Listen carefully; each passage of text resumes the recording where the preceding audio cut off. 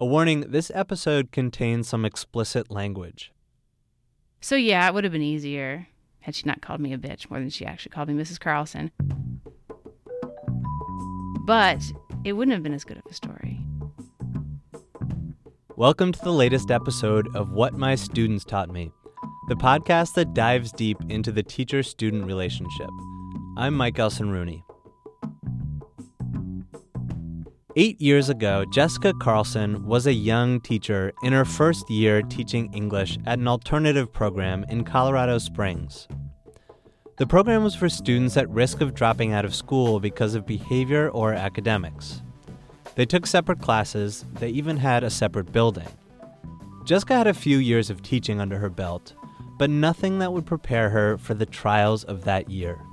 I was dealing with students that had experienced trauma in their lives, and a lot of times didn't even know what they went home to. Even in that challenging group, one student stood out. Kim Hardy had just arrived in Colorado that year, and she did not want to be in the alternative program. And she let Jessica know almost every day. I had never had a student that was so openly defiant. It was like every other day there was something else, like just pushing buttons, pushing buttons.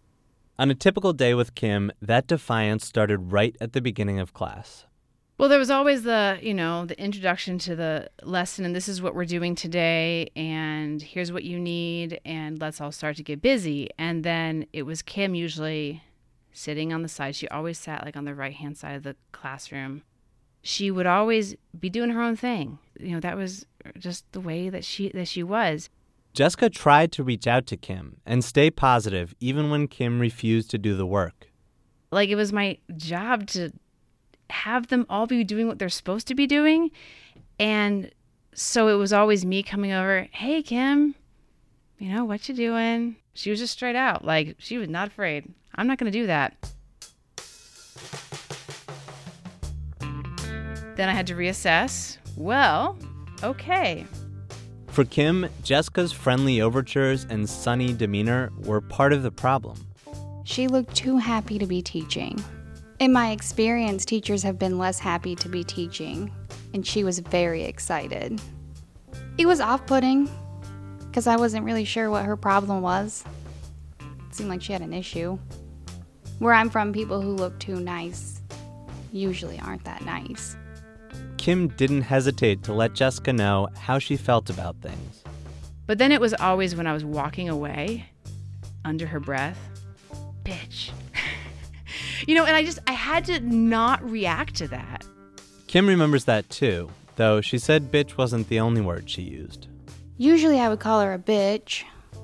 On occasion I called her a cunt. If there was a name, I called her by it. Kim felt a kind of duty to break her teacher in. She had never experienced students talking back and not following her direction in such a large group. Maybe you get one or two like that in a regular classroom.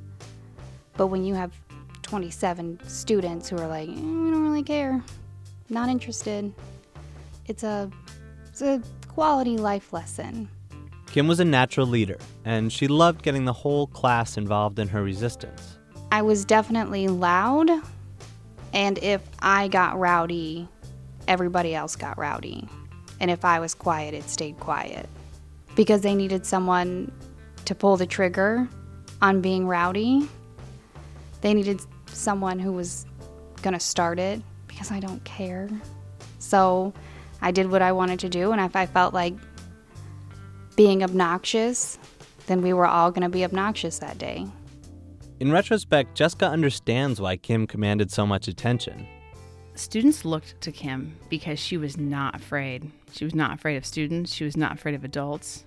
And so, in a sense, she was a leader. It was entertaining. She was very entertaining. And she was articulate, and she was smart. And so to watch that kind of person take control of an adult, I'm sure was like, wow, look, there's a show. And it was a small class. So if Kim was having a problem, like, everybody knew it. Everybody knew it. And if Kim, wanted everyone to know something, she would certainly have a stage to tell them. Kim wasn't just a ringleader. She was also a band leader. We would start singing songs, and one thing led to another, and now you have 27 teenagers yelling and screaming and going on and on. We would sing in full song. We did not care. It was like a choir room in the middle of English class. A personal favorite of ours was Back That Ass Up by Juvenile. We really enjoyed singing that song in class. The class rebellions got more elaborate over the year. They even hatched a plan to superglue Jessica's dry erase markers to the whiteboard. Jessica began to dread coming into class, but she always kept her composure. That pit in your stomach where you just like have no idea what to do, but it's that like fake it till you make it. Like you got to put a smile on, and I'm a smiling kind of teacher. The tides in the classroom only began to shift slightly when Jessica realized she could reach Kim in another way. Kim was already a leader in misbehavior, so Jessica figured she'd make her a leader in coming up with her own assignments, too. And so what I started to do is I actually just decided to change some of our content to fit her and to fit her interests. So we had some talks about what do you enjoy, what do you like, how would this assignment be better tailored for you? Kim actually appreciated that. And once we talked about it and she gave me the other assignments, they were a lot more enjoyable because it was something I had to think about doing. It wasn't just something I could do offhand. I had to put some thought into it, which I really appreciated. By the end of the year, Kim and Jessica were not close, but the tensions between them had cooled somewhat. My opinion had changed only slightly. I still thought she was very bright-eyed. She was definitely hard to break. But I did like her more than at the beginning of the year, for sure.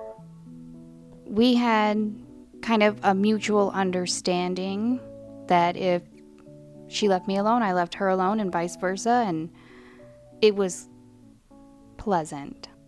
Neither one thought the relationship would continue after that year, Jessica especially. Yeah, I had no idea that I would ever talk to her or see her again. And for at least a few years, they were completely out of touch. Kim soon moved to another high school and dropped out not long after to move to Hawaii with her mom.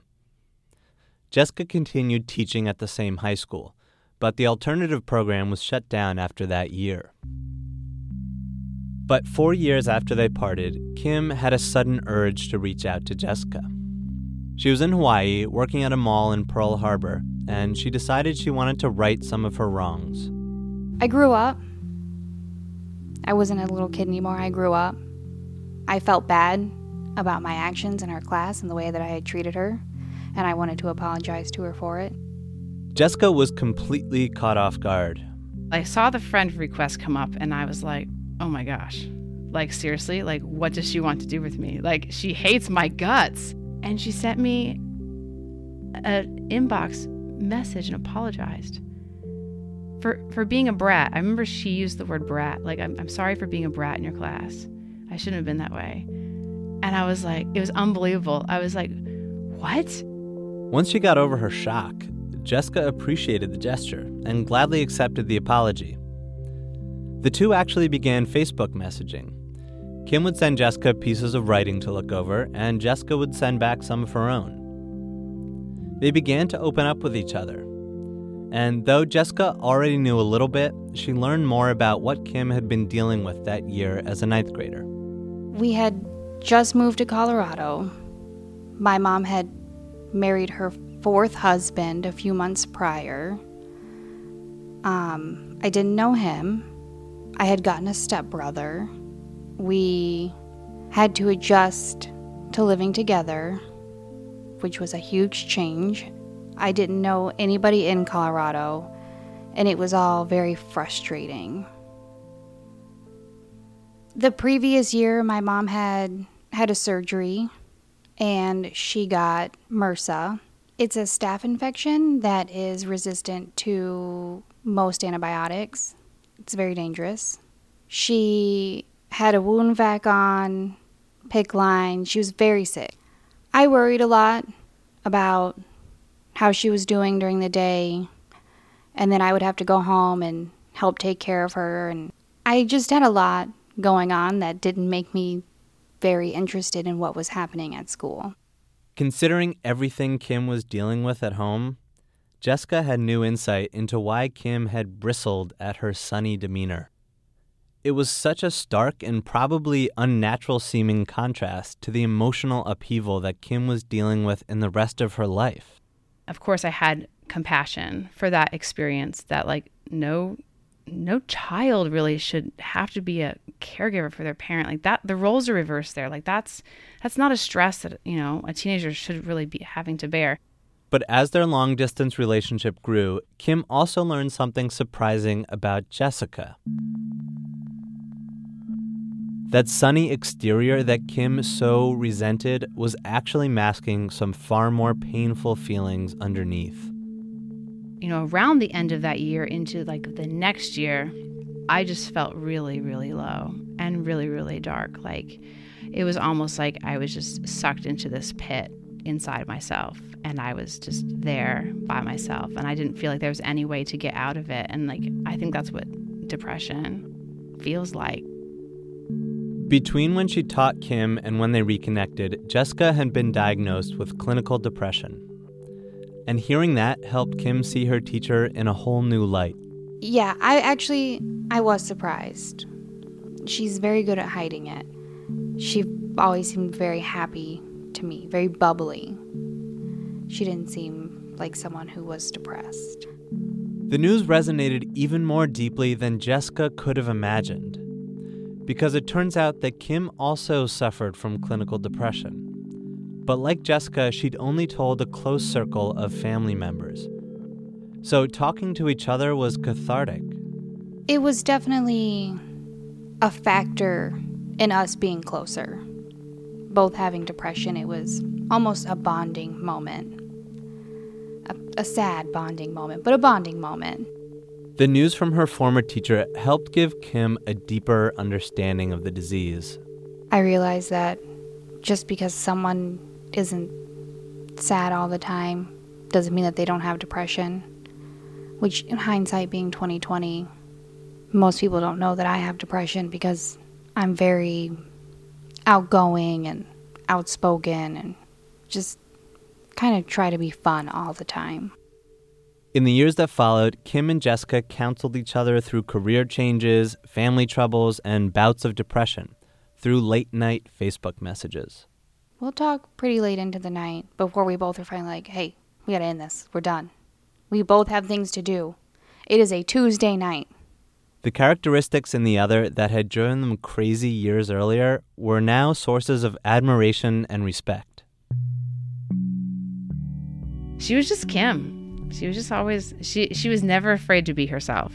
And I think that was something that I respected in her, but I also was jealous because as a student, I was always afraid to be myself. And I didn't really learn that lesson, the value of being yourself fully and completely and not changing yourself for another person probably until college. Kim was that way from the start. Kim says Jessica's support has helped her learn to keep a better lid on her temper. I used to have a very short fuse, and now I rarely raise my voice. I don't really have a temper, and I'm extremely laid back. And I think a lot of that has to do with being her friend and having had her as a teacher. And for her part, Jessica's belated connection to Kim helped her see that sharing her darker side as well as her positive outlook might help her connect more easily with other struggling students, especially those who were suffering from mental illness. As a result of her new transparency, over the past 4 years, 8 students have come to confide in Jessica about their own mental illness. I don't know if that means that there's an increase of it or that students are more willing to talk about it or that somehow I've become a place that's safe for them. I would hope that that would be always the case, that students feel safe, that if I'm the adult they need to tell, that I can be there for them. Jessica's a better teacher, she says, because of her ongoing friendship with Kim. It's much better if we can offer more of ourselves. And so, I think that experience with Kim and those students in the classroom made me not afraid to be myself. And while there's some of those tough things that we may not want to share, the ones that we can share and relate to others make us stronger when we're able to share them.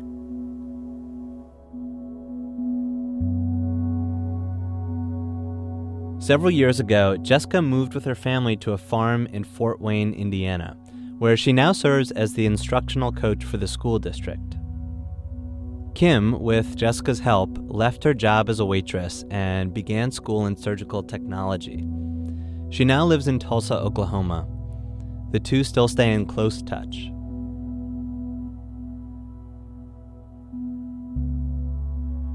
This podcast was created by the Teacher Project, an education reporting fellowship at Columbia University. It was produced by Mallory Falk. Thanks to Sarah Carr and to Matt Thompson and Aaliyah Wong at The Atlantic for their editorial support. A big thanks to WBOI in Fort Wayne for sharing their studio space.